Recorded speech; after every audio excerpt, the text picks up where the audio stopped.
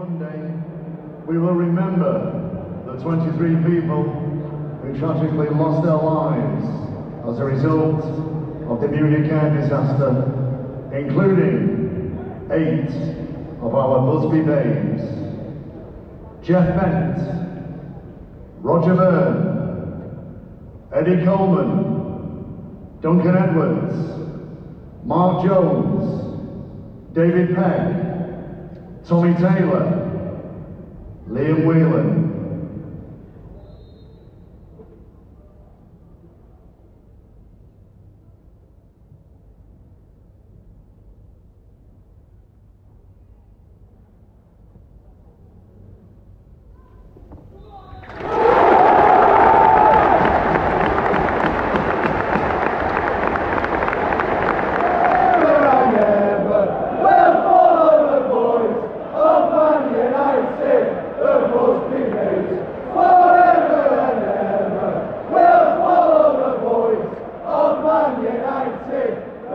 Controlled, dominant and exciting Manchester United display unravelled before our very eyes after Casemiro sending off, and yet the result remained intact. Against the very opposition this side had gifted away a valuable 2 points less than a month ago, the Reds held out, a relentless display of grit and determination in trying circumstances. What had looked like a comfortable home victory against out of form, lesser opposition instead now represents an impressive test of character. United, the victors over Crystal Palace, and that belief thing, well, it just keeps on growing. A very warm welcome to the Manchester United Weekly Podcast. Thank you for joining me, Harry Robinson and Jack Tate. We'll jump into our review of the Palace game very shortly, and in the rest of the show we'll have a detailed preview of our rearranged home game against Leeds on Wednesday night, Leeds having just sacked their manager Jesse Marsch just before we record this. We'll play Guess the Player throughout. You'll get your regular extensive youth loan and United Women roundup, and our patrons will get a bonus Q&A in the middle of the show, as well as ad-free early release episodes for as little as a £1.50 fee per month. Let's start with one thing, Jack. Because they can could play football. Ten Hag is absolutely right. This side can play fucking good football. The second goal, I think, is where I want to start, because there's plenty more to discuss. But before we get caught up in VR and Reds and grit and Lisandro Martinez, United's second goal against Palace, having got a nice fortunate penalty early on to make things calm and put us in front and make things fairly relaxed. The second goal was just brilliant to watch, brilliantly well worked, and possibly the best, how do I phrase this? The best goal in terms of Ten Hag's style of play that we expected from seeing his Ajax teams coming through at Manchester United. Yeah, I think it's right up there with Antony's goal against Arsenal at home earlier in the season. I think those two are the goals that stand out to me as the ones that really put into practice a lot of what we expected and what we expect to see more of from Ten Hag's Man United going forward. 9 outfield players. Varane was the only one that didn't touch the ball. We're involved in the build-up to Rashford's goal. We worked it across the pitch. It starts from a throw-in in the right-back area. Fred gets it from the throw-in out to Martinez. We work it across to the left wing. It goes out to the right wing. Wan-Bissaka was also heavily involved in this goal, and in part of it in sort of a central midfield role. Again, showing this kind of tactical flexibility that United are gaining more and more. You know, it's just the speed that we move the ball on the edge of the box, I think is just as a general point, the key to breaking down deep blocks, which Palace were playing at that point. And I think it's the thing that United have struggled the most with over the last 3 or 4 years, when we've struggled to break down deep blocks. You know, how many times have we come on this podcast and said it was too slow, we didn't pull defenders out of position, our movement wasn't good enough. You know, everything from the time that Antony plays the ball to Bruno Fernandes until it goes into Garnacho, everything was 1 or 2 touch. I think it was Antony into Fernandes, into Wan-Bissaka was all 1 touch. Wan-Bissaka was 2 touches. Casemiro was first time into Garnacho. And then Garnacho's dribbles across the box and Shaw's cross his first time. You know, that is the way to beat teams that are sitting back. You pull defenders out of position, you move the ball quickly, and that was that down to a T. And Garnacho's role is particularly notable because in that moment, I think Garnacho of a couple of months ago, and possibly all of United's players a few months ago, would have taken that left-footed shot as he walked across or jogged across the penalty area, but instead found that extra pass to Shaw, who then got the cross to Rashford. And it's fairly easy to describe, isn't it? But to create football like that is very difficult. And we spoke in our Ten Hag review about 10 or 12 episodes ago now, which seems a long time ago, as we were reviewing him at the end of November and the work he'd done at United so far. We spoke about how impressed we were with the development of character and the defence at United, but we were waiting to see this attacking identity come through. And I don't think we were expecting it to come as quickly as November. And so I don't think we were worried about that. We were just saying that's what we hoped for the second half of the season. The other thing we hoped for was to win games by more than one goal. That wasn't the case on Saturday, but we've seen that a lot more recently. And this is kind of the second stage. And I think it represents an overall, especially the last few weeks. I don't know about you, but I get the sense watching this really, the last few weeks have felt like a real improvement, not necessarily results because they were going well anyway, but in both how United play in and out of possession. You're thinking, wow, not only am I enjoying this, but I'm really noticing differences now. And that's brilliant, isn't it?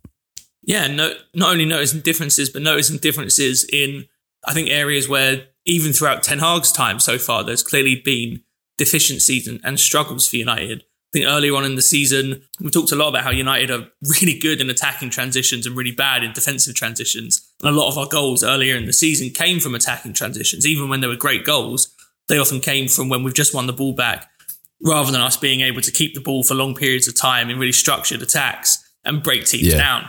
I think that's why we raved so much about the Antony goal against Arsenal at the time, because it was so different to pretty much any other goal that we had scored at that point in the season. Yeah. You know, it's still a work in progress, obviously, but even when they aren't leading to goals, it feels like this United team are starting to develop a lot in terms of how we're able to, A, control games, but B, and more importantly, able to break teams down and create good chances for ourselves, even when they are trying to shut space down, keep a relatively deep block. You know, it's something we haven't had a good skill set at for a number of years, and it will take time to keep getting better at it, but we are starting to show a bit more tactical flexibility. You mentioned Garnacho coming inside. You know, he started that attack out on the left wing, ended up picking up the ball on the right side of the penalty box. Wan-Bissaka was playing almost as a central midfielder at that point. Casemiro is in what is sort of a traditional number 10 kind of role, where when he picks up the ball and plays it into Garnacho. So we're starting to see this United team open up a little bit. Like I said, a little bit more positional flexibility, especially when we have the ball. But you know, it's good signs for United for going forward that, you know, we've talked a lot about this kind of dichotomy between Ten Hag's more pragmatic approach that he's had so far this season, and at some point we will kind of switch to this more expansive, kind of more in the mold of his Ajax team. That's not going to be an overnight thing. You know, it's not like we're going to watch United one day and think, yes, this is the switch. It's going to take time, and I think we're clearly nowhere near the finished article yet, but I think we're starting to see a few shoots of those kind of principles being introduced to the way that we're playing. No, yeah, it's the result of a lot of work on the training ground, and I think probably also a result of how much this team has played together. At least the key players in this team has played together. We'll talk about rotation later, particularly in the Patreon Q&A, because we have a question about it or the lack of it under Ten Hag so far. But the benefit of rotating your key players, the core of your team, very little, is that this kind of thing can probably progress a little quicker than it would were you switching team every week, or switching 5 or 6 players every week to benefit fitness levels. I liked how Ten Hag also called it a tribute to the football played by the Busby Babes after a poignant pre-match. A few minutes of remembrance, flowing attacking football finished off by an academy graduate and involving another in Garnacho. It was, I liked how Ten Hag noticed that. I've just been watching the Munich Memorial Service, and he was there as well, with loads of representatives, including Harry Maguire and Katie Zellerman, Mark Skinner as well. We best move on to the other key matter of the game, the scrap. Antony shoved into the advertising audience by Jeffrey Schlupp, who then scored Palace's goal after United went down to 10 because Casemiro was sent off. At the time, let's discuss the actual red card itself first. I think it's fair. I think it could be definitely argued and should be argued that others should have got yellow or reds, but I don't think you can put your hands on someone's neck, and Casemiro is the experienced leader of this team and should know better, really. I do think getting involved is great, and it's the kind of thing we've been crying out for years. So it's a very fine margins, and in terms of stepping over the line, he's only just gone over it. But it is What do you think a red was fair? Because you have more refereeing expertise than I do. Yeah, I do. I understand why there's some angst about it, I guess, because I don't think what Casemiro was doing was, I don't think he was trying to strangle Will Hughes or it wasn't violent, was it? Right, exactly. And the fact that it goes down as violent conduct probably doesn't help that fact. But yeah, I don't care if you're literally just going up to give someone a hug. You can't grab a player around their neck. I think the angle that made, so I was baffled by this post-match when I had very little signal on my phone. I couldn't load any proper videos of it, and I just fleetingly saw a few tweets saying how's that I read, and people justifying it, and just thought, to be honest, you've just got to be more sensible there. But the only angle that did make me rethink it a bit when I saw it the next day was the video from a fan in the stands just next to it, where you see Casemiro grab his shirt rather than his neck, and you think, okay, it looks bad, but should they have been looking at angles that showed that instead? Was he just grabbing the collars of his shirt rather than his neck itself? Because in that case, I think it's a much harder decision to make. But I haven't really got that many complaints over it. The silver lining, of course, is that he'll be well rested for the Barcelona Double and League Cup final, and he can put all of his focus on that. He will be missed against Leeds, particularly away from home.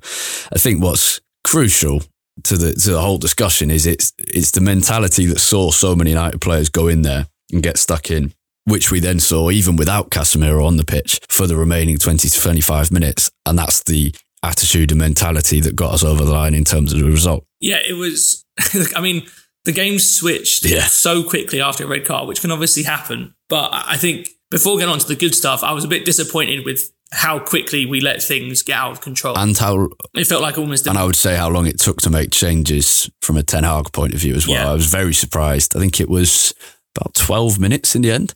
There was just a sense of, we've lost the midfielder here. When is the change going to come? And then Palace scored and you thought, oh God, this could be too late. And there's a couple of times, I can't remember the examples now, but there's been a couple of times this season when Ten Hag's, might have been City actually, is one I can remember, where City suddenly started to assert a bit of dominance and he was waiting to make the change, and the change literally came, I think, a minute after City's goal, and you just thought, it's too late there. You've let the game get away from you. And I felt we did that with Palace as well. Yeah, City, you're right. And I felt it happened against Arsenal as well at the Emirates a couple of weeks ago. Yeah. It was, I just looked, it was 70 minutes when Casemiro got sent off. It was 81 when we brought on Sabitzer, 76 when Palace scored. So even after the goal went in, we still left it 5 minutes before making a change after that. I was disappointed with how, you obviously knew at that point that at the end of the game, we were obviously going to lose a lot of our control, and we probably were going to have to defend, kind of all hands on deck, kind of defending towards the end of the game. But I was disappointed how quickly it turned into that. Even before the goal, the first 5 or 6 minutes, Palace were all over us. Yeah, we were a man down, but we still have good players on the pitch. To quote Ten Hag, we're still fucking good at football. We could easily have still maintained some amount of control in that game. Having said that, I think once that first goal went in from Palace, the defending was very, very good. I mean, Martinez, it was just heroic at times, the amount of, and even before that, to be fair, he was very, very good in the game. I actually thought Sabitzer came on, and it was obviously a weird moment for him to come on, but I thought he did quite well. Yeah. A couple of nice breakups, and one I can't believe the ref gave a foul in midfield when he played Rashford, and we had a 2-on-1. Yeah, the ref seemed to... who it was. I think there were some poor decisions before, but only in kind of a regular sense before the red card. And I don't really have any complaints about the red card, but afterwards, decisions seem to get stranger and stranger. And not just against United. I thought there were a couple of quite soft fouls that he gave United that he wasn't given earlier in the game, and you thought, has he just lost a little bit of composure here? And I wouldn't be entirely surprised if he had, because it was a big decision to make and the atmosphere was very intense after that. Martinez was amazing, and I think we're just absolutely in love with the man. He's just absolutely brilliant, and completely the perfect centre-back and the perfect character in the team. When for a player as big in performance and attitude as Casemiro to go off, you want someone else to be able to step up and fill that void, and Martinez did that fantastically. The block for, I can't remember who it was, but one of the blocks was just brilliant. And yeah, it's a very weird coming on. I thought the least you can ask for from someone on their debut is intensity and energy, and that's not beyond your first couple of games. You need a lot more than that. But I think that's all you can really ask for, and I think he did more than that. Not only did he bring that immediately, but his reading of the game was excellent and helped stop from memory to good chances, probably more. Yeah. Yeah, like you said, you can't really read too much into anything that he put out there. But I thought, he broke up play quite well on a couple of occasions. Like I mentioned before, there was that one where he did brilliantly to dispossess. I don't actually know who it was in midfield, but it might have been Decore. But he dispossessed him, looked like a great tackle, and then played a nice ball around the corner into Rashford. And we had a 2-on-1 going through on goal. And Andre Mariner somehow brought it back. Palace weren't even appealing for a foul, it was a baffling decision. But we're obviously going to see more of Sabitzer now over the next few games. It's an interesting one for United with the Casemiro red card as well, because it feels like one that we may have appealed ordinarily, but if you appeal, there's a chance it gets extended by a game and covers the League Cup final. So I definitely don't think we'll be seeing that. And to be fair, it wouldn't have got overturned. I think because of that, we won't appeal. Let's have the first guess the player clue, and then we'll talk a little bit about how the game changed either side of the red card, because I think there were some really positive things before the red card, and we'll get onto that. Your first clue, this is me setting you. There'll be 3 clues throughout the show for those of you who've forgotten or are listening for the first time. If so, a very warm welcome, especially to you if you're listening for the first time. 3 clues, the quicker you get it, the better the more points you get. And it's always a United player, ex-player, or staff member or ex-staff member or someone linked to the club. And your first clue, Jack, with me setting them this week for you, is I scored 2 goals on my Manchester United debut.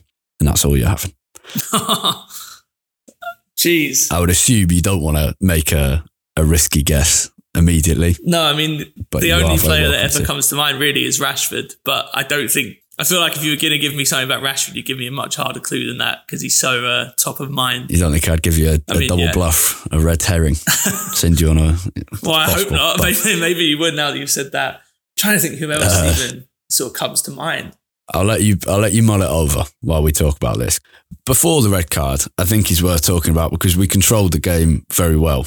And I think we spoke earlier about the progression in terms of that attacking identity is what I said earlier. It's not exactly the right word. Just those moments where you think, wow, I'm really seeing a different quality in terms of the way that United can drag defences apart here. The other thing I've seen over the last few weeks, and I think I've seen this to a much, much greater extent, and I'm massively enthused by it. Since the return from the World Cup, I think the key progress has been how United win the ball back. Those seconds after losing it is where we're seeing United press with such high intensity. Because I think we've all seen both with our eyes and statistically that United are not mimicking, for example, the early Liverpool team of Jurgen Klopp. We're not hounding teams. It's not gegenpressing. We're controlling possession. And now when we lose it, the press in those transitional moments is so intense and becoming increasingly intense and increasingly successful. And I think that links back to the earlier season thing we saw since the Liverpool game with the mentality. But it's also awareness, that positional awareness, the level of training you need to know when to commit and when not to. We're making those mistakes much less frequently. Who covers where when someone does commit. And I think it's probably the main sign of progress in this team, at least in the last couple of months. And it makes United an intense team that the support in Old Trafford then responds to. And that's just a wonderful, virtuous circle. It's not necessarily been that I don't think we're pressing that much higher up the pitch or that much more intensely as a matter of course. I think the difference for me has been how quickly we look to win the ball back after losing it. It's those moments. It's about 3 or 4 seconds after you lose it. And that's, and the thing you're seeing is that's why Nottingham Forest at home, these are 2 games I remember most, but there have been others, but there's just so many, they all blur into one beyond the last week or 2. Nottingham Forest at home in the League Cup, the second leg. Yes, kind of unique circumstances in that we went into the game 3-0 up, but that game and the first 70 minutes of the Palace game, especially the first half, the intensity of that kind of transitional press, then you keep teams penned in. And that's something United have been just, when we have done it, we've just looked so unlike scoring. It's been when teams want to sit back and they let us cross 84 times or however many times it was in the David Moyes game against Fulham. It's never been to quite to that extreme since that Moyes game. But there have been plenty of examples that have come close where teams sit back and it looks like we're in possession, but that's because we're being allowed to. This is now the other team are winning the ball back and we're just pushing them back again and again. And that's so difficult to defend against. And it's why eventually almost every team crumbled in the face of Pep Guardiola's City when they're at their very best, which they're not quite at the moment, but they still have success in this form. And United are starting to get that. And the second goal against Palace is a perfect example of that. I'm a big believer that at this level, if you let any team attack you pretty much non-stop for any amount of time in the Premier League, you're going to concede. I think that whenever United play the likes of Arsenal or City recently, it frustrates me when you can't get out at all because a goal feels so inevitable. And United are starting to develop that side of their game. You're right, the first 70 minutes against Palace, and it was the same against Forest in the Cup, it was the same against Reading in the FA Cup before that as well. And it's even been a shift since the first few games after the World Cup. This isn't something I don't think that we've seen constantly since the end of December or start of January. For me, it's really been the last week or two, is how quickly we're looking to win the ball back. And it, like you said, it helps you keep teams penned in. And with the quality that United have on the pitch, if we're basically constantly attacking for 45, 60, 50, 60 minutes, we're going to score goals. We have that kind of quality in our team. And especially with the way that we're starting to develop, breaking down those kind of deep blocks, we are going to be a very dangerous team. It's been really noticeable to me, and it was really noticeable in the first half against Palace in particular. I thought, Fred and Casemiro, Bruno Fernandes, Antony, those are the ones that really stood out to me, that just the work that we were putting in, and Weghorst actually, who had a quiet game in general, but those players in particular really stood out to me as just working so hard in those first few seconds to win the ball back. After Palace, the first minute had quite a lot of the ball, but honestly, after that, until about 25 minutes, they barely got out their own half. We kept them penned in to a degree that I can't really remember from a United team very often at all in the last 5 years. Absolutely, and it's just and the other thing, sorry, just to add, is that the big risk of doing this is that if you commit 3 or 4 men around one player to win the ball back straight away, and then you lose it, or if you sort of make a tackle and get unlucky with the bounce and it ends up ricocheting to a Palace player, you're massively short in defence. And two things: one, they didn't happen very often against Palace, so we did really well to actually win the ball back when we did commit players, or we fouled them, which is a big part of doing this, is that you have to be okay with making those tactical fouls. But then the second one as well is when you've got players like Lisandro Martinez and Rafa Varane, centre-back, you have so much more confidence to do that. Even in the second half, before Casemiro's red card, so many times Martinez in particular was sweeping up brilliantly at the back when they were trying to play balls forward into Edouard. One time Edouard did get in down kind of the left channel, Martinez tackles him out. I think won the ball back, didn't even go out for the corner. Having players like that over someone like Harry Maguire. And again, that's not really to say that, Maguire is terrible. It's just playing that kind of style is not his game, because you're going to necessarily be leaving these centre-backs in a lot of isolated space with a lot of ground to cover and relying on them to probably win some one-on-one battles if we don't win that ball back in the first 3 or 4 seconds. And Martinez and Varane are exceptional at doing that. Yeah, they're brilliant. And after the Reds, they just there to do more and more. And I think, we saw similar intensity in terms of winning the ball back in certain moments, but it became much harder. And you mentioned the Sabitzer example earlier with the stupid free kick that shouldn't have been given. But there were other examples like that where we almost managed to get out. There were a couple of balls to Garnacho that weren't quite right. There was a couple from Wan-Bissaka and a couple from Fred, actually, whose performance kind of declined after Casemiro went off, not entirely surprisingly, but a couple of moments where United did manage to win the ball back and could have got out and launched the counter-attack and never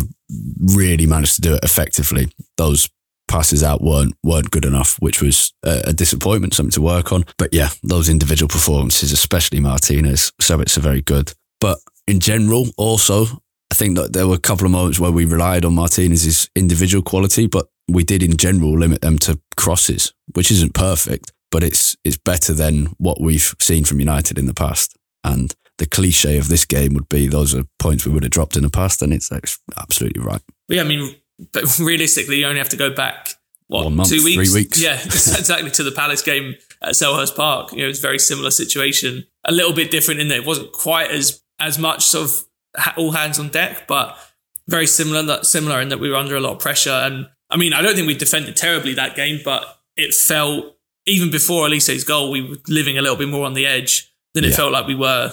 There was one other decent chance that I can remember Palace having other than the goal. think it was a crossing when Martinez got a block on it, a really good block, and then it fell to, was it Mateta's feet? I'm not sure. Also, one thing that I really noticed as well is, despite all of the hoo-ha about Martinez's height, he does so well for a player of his height in aerial battles. There was one... You can forget the height. He does so well for a player of any height.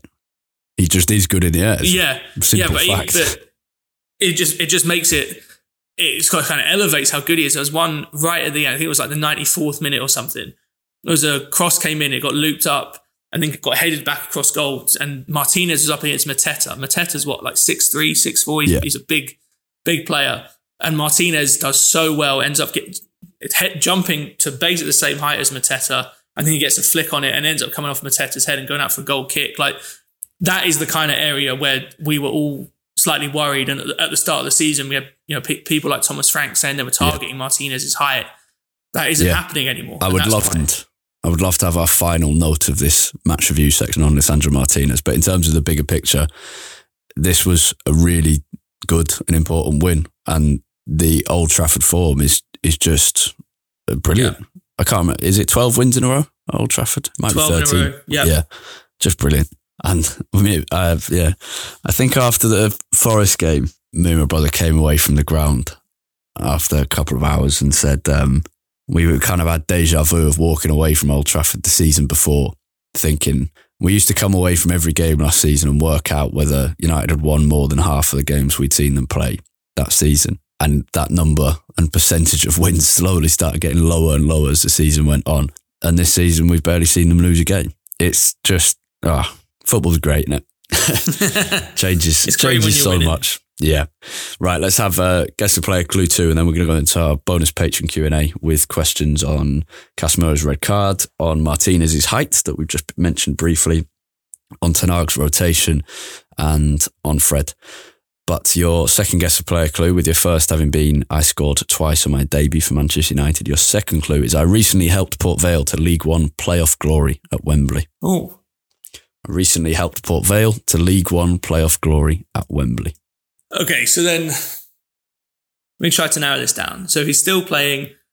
He's playing for Port Vale. It's probably someone that came to the academy and never made it at United. Okay, so the players in my head is James Wilson, but I can't remember.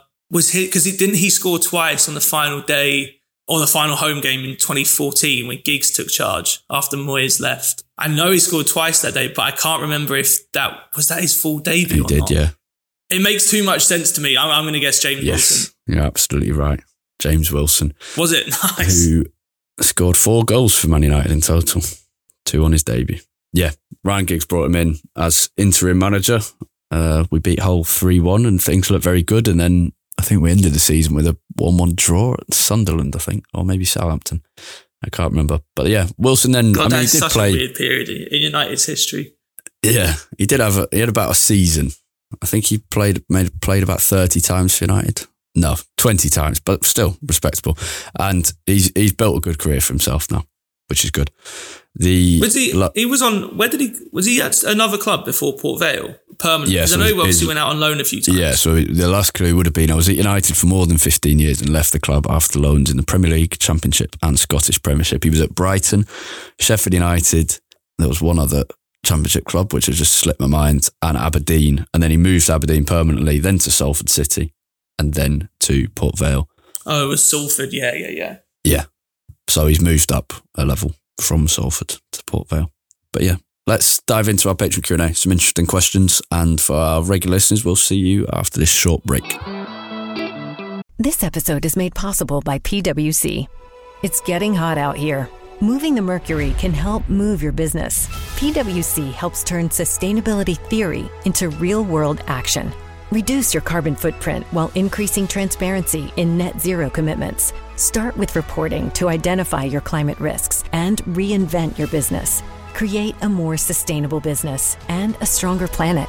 It's all part of The New Equation. Learn more at thenewequation.com. Step into the world of power, loyalty, and luck. I'm gonna make him an offer he can't refuse. With family, cannolis, and spins mean everything. Now, you wanna get mixed up in the family business. Introducing The Godfather at ChumbaCasino.com. Test your luck in the shadowy world of The Godfather slot. Someday, I will call upon you to do a service for me. Play The Godfather, now at ChumbaCasino.com. Welcome to the family. No purchase necessary. VGW Group. Void where prohibited by law. 18+. Terms and conditions apply. Okay, we're back from our Patreon Q&A. Some interesting discussions, especially on rotation and Erik ten Hag's lack thereof, and whether that's a positive or not. If you want to sign up to become a patron and hear that every week, you can do so. If you go to our Twitter at UTD Weekly Pod, POD at the end there, and you'll find a link on with information on how to do that for as little as £1.50 a month. Let's talk about the youth teams, the Loney's and United women. There was no under-21s game this weekend, but the under-18s did play. Derby County away from home, missing a load of key players, and the first half was poor. It looked like they were missing players. And after conceding to DeJohn Brown's goal, matters got worse when Eli Harrison, who's in form, very talented goalkeeper, he was taken off injured. Things did improve after the break significantly. Victor Musa finished off a wonderful team move with a 78th minute back post tap-in. United then looked likely to get a winner as the final whistle approached, but it wasn't quite to be. There's a lot of injuries, but that's 9 games unbeaten now in the league. It's very good, given the absentees, a mixture of injuries, players out on loan or promoted to under-21s due to others going out on loan. Sonny Al-Jafri and Dan Gore represented the boys' academy at Monday afternoon's Munich memorial service, and the club's under-13 side travelled to Munich to attend the service there and represent the club, including doing an education session with Bayern Munich's youngsters, telling them about the Munich air disaster, which is a lovely thing the club do each year. And yeah, very, very worthwhile. Jack, what's the Loney headlines this week? There wasn't too much in the way of notable action, honestly, for United's Loneys this weekend. No Ahmad goals this week? No Ahmad goals this week. He did play another 90 minutes for Sunderland against Millwall. It's fair enough. He's been stealing the headlines for far too many weeks now. And in fairness, Sunderland have been on a great run as well, so it's kind of we're due a maybe slightly poorer performance and result. So they drew 1-1 against Millwall. Ahmad was kept pretty quiet for most of the game, but he does have an opportunity to get back in the spotlight this week, because on Wednesday, at the same time as United play Leeds, actually, Sunderland have their FA Cup replay against Fulham at home at Stadium of Light, which I'm sure will be bouncing for that. And yeah. Ahmad impressed last time against Fulham, so hopefully he can do the same again. Alvaro Fernandez has really fallen out of favour at Preston over the last few weeks. Robbie Brady, the former Burnley and Norwich sort of left winger / left wing back / left back. And Manchester United. Yeah, and former academy player. He was out injured for a little bit in December and January. Fernandez kind of kept his place, but Robbie Brady has taken that wing back spot back from him, and Fernandez hasn't played much then. So just got 10 minutes for Preston as they lost to Bristol City. I think that was the case at the start of the season as well, that Brady was starting games and Fernandez was coming off the bench. And then he managed to kind of wrestle away that starting spot. So yeah, he started pretty much every game after the World Cup in sort of end of December until about the 20th of January, and since then he hasn't started. Yeah, I would say it's equally good experience to try and fight for your position back as it is to play the games. Yeah, and listen, part of those players going out on loan isn't obviously game time is a big one, but it's also about experiencing being part of a first team squad and learning from players like Robbie Brady, who's been around for donkey's years. Yeah. In slightly better news for a United fullback, Ethan Laird returned from injury. Remember a few weeks ago there were worries he might be out for a long time with a muscle injury. He did come back and play the full 90 minutes for QPR against Huddersfield. Hannibal, talk to me.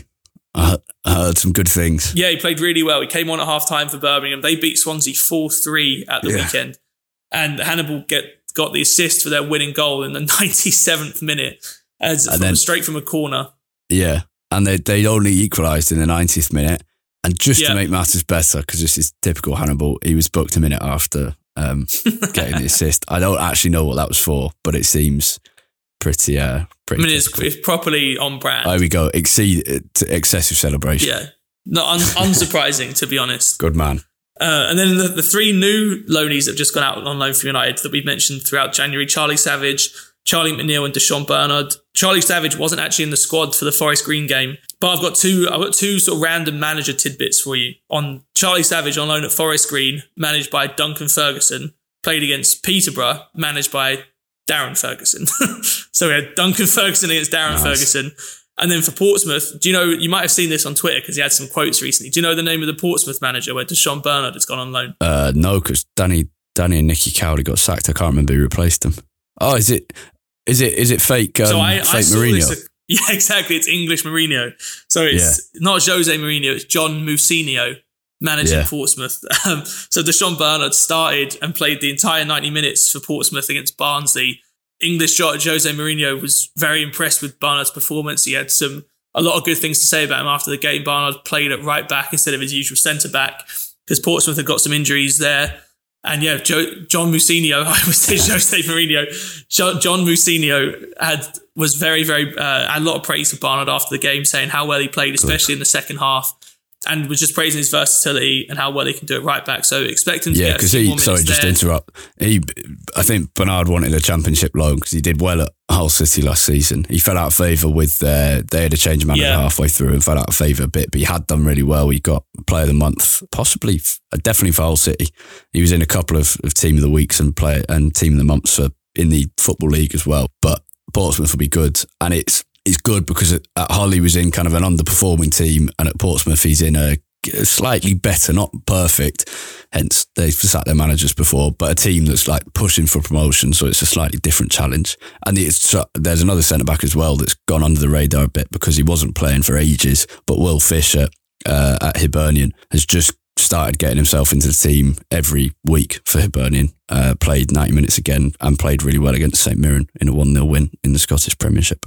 Yeah, and then the only other one was Charlie McNeil. He started against Swindon for Newport, played 70 minutes, didn't have the most impact on the game. It's a relatively quiet day, but good at least that he got the start on his first appearance for Newport. Expecting some good things for Charlie McNeil down at Newport. I think it's a good opportunity for him.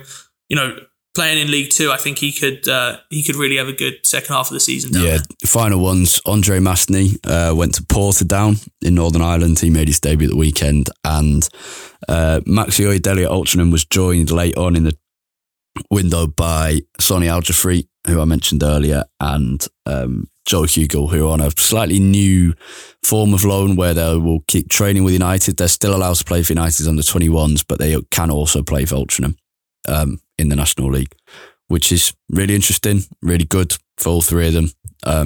And we'll see how that goes. It's a really interesting one to keep track of.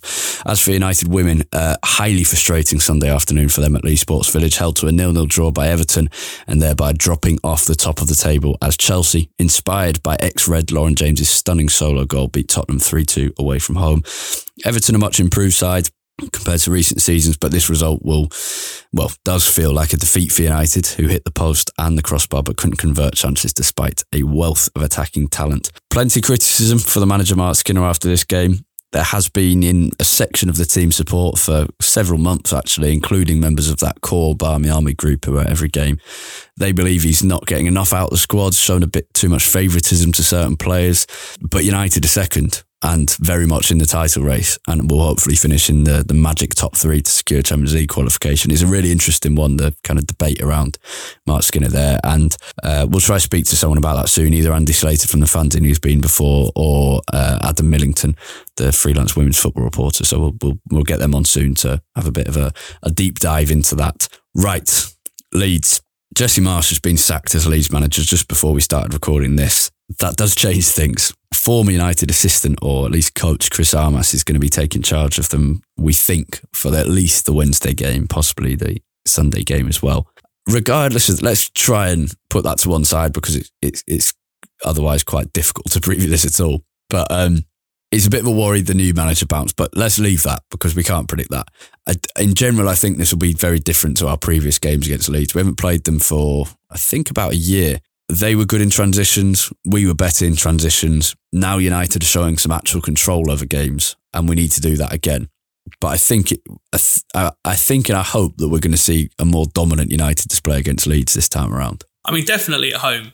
Leeds are always a little bit of a strange team to play because even if you want to be, like, on paper, this definitely should be the kind of game where United are coming in, dominating pretty much from the off, with not too much trouble coming the other way. But just the way that Leeds approach games don't really allow for that. Like, even in games when we've beaten Leeds really comfortably, as we have done a couple of times since they've come back to the Premier League, they haven't been games where you'd say United were dominating in the way that we dominated for the first 70 minutes against Palace. It's always a little bit different to that. It's always a little bit more helter-skelter. But we are much better now. We are much better now. And obviously, Chris Armas coming in, maybe they will change and look to be a little bit more risk averse with the sort of temporary manager in charge. You don't know, but you've got to imagine the game at Old Trafford will be relatively comfortable, and then we'll have probably a much bigger task on our hands going to Elland Road at the weekend. Because Leeds are rubbish, but the problem is they're rubbish against poor teams, and they're causing the big sides a problem. I mean, their only away win all season was at Anfield. And I know that's not as difficult as it has been in previous seasons, but still not nothing. Yeah. No team's got fewer points away from home this season than Leeds, but 3 of those were picked up at Anfield, which I think is, it's a small example, but I do think it tells a wider story that they do cause big teams problems because they can pick you off on the counter-attack. Yeah. But they're not a good team, and as losing to Forest. Especially, they're not a good team. The player that worries me in this game is Nonto, who has been brilliant for the last month I think or so. They've got loads of players that can worry, like Harrison and Aronson. Unintended to link those two names together, but they are good players, and there's no doubt about that. But they've made a couple of good signings as well in Weston McKennie and Mark Rocker and Geronimo Rutter. And I know I don't think we've ever really covered this, but Mark Rocker was your United pick a couple of years ago. I remember that, and actually has played really quite well for Leeds this season. Yeah, I'd completely forgotten that. Was it Espanyol he was at? It shows how at that point, but then he went to Bayern, didn't he? Yeah, he did. Yeah, he was at Espanyol when you first mentioned him, and then he went to Bayern, and now he's at Leeds. God, I'd completely forgotten about that. I basically forgotten who he was, but it shows you how ridiculous kind of transfer talk is. You can't pick people. There are people paid to do that, and it's not us. In terms of how we approach this, you want to control it. But I think this is one of those games where Ten Hag's spoken a lot recently about rest defence, which is, I think, a pretty foreign term in English football that is a little difficult to understand because the term rest here is associated with kind of sleeping rather than what you leave behind, which is what it's meant to mean. He's translated it from German. It basically means the players left behind in defence when you have the ball and you're on the attack, the ones who are ready to defend in those seconds after you lose the ball. United's been much better recently, and Ten Hag's spoken about that. This is one of those games where it will need to be very good because Leeds will counter-attack and do it very quickly. So it's interesting. I think they are really there to be got at. Yeah, 100%. This feels like the kind of game where if United score in the first 15 minutes, we could run up the scoreline pretty heavily. Yeah, well, we've done it before. Well, yeah, exactly. It could go a different way. I think if this goes 0-0 at half-time, or the game could get a little bit uncomfortable, but you can't really look at this game and predict anything other than quite a comfortable United win, really, based on the form of the two teams recently. God, it's probably the most confident you've been going into a game.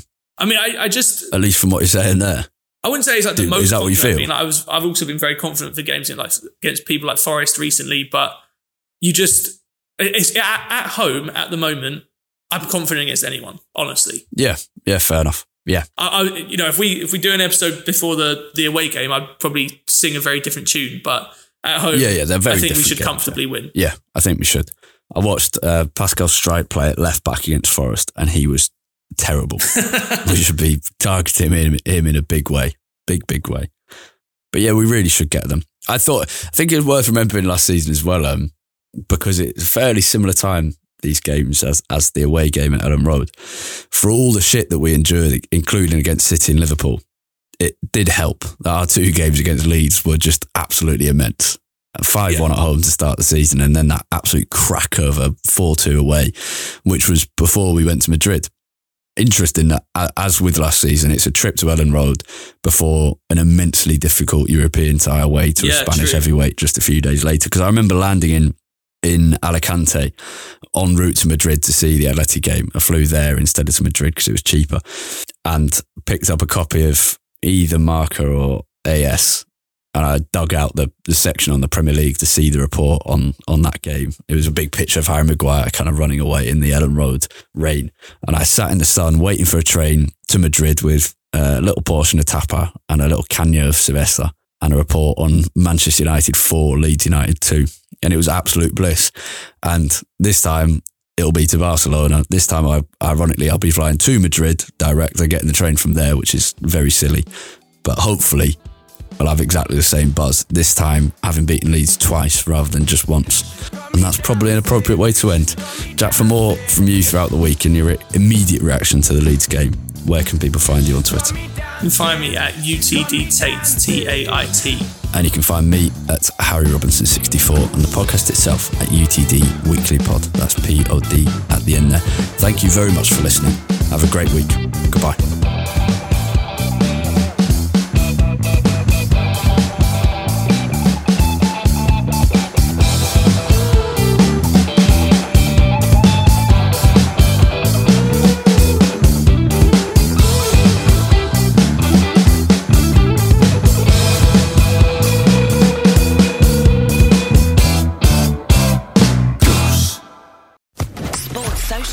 Podcast Network.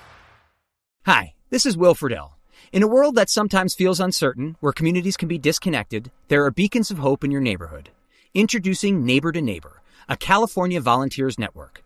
They believe that the people living all around you are your best bet at creating meaningful social bonds and preparing you for the next big weather event. Whether it's lending a helping hand to a neighbor in need or standing together in times of natural disaster, Neighbor to Neighbor empowers you to grow your community. Visit caneighbors.com to learn how you can help build a more connected community. Neighbor to Neighbor. It takes a neighborhood.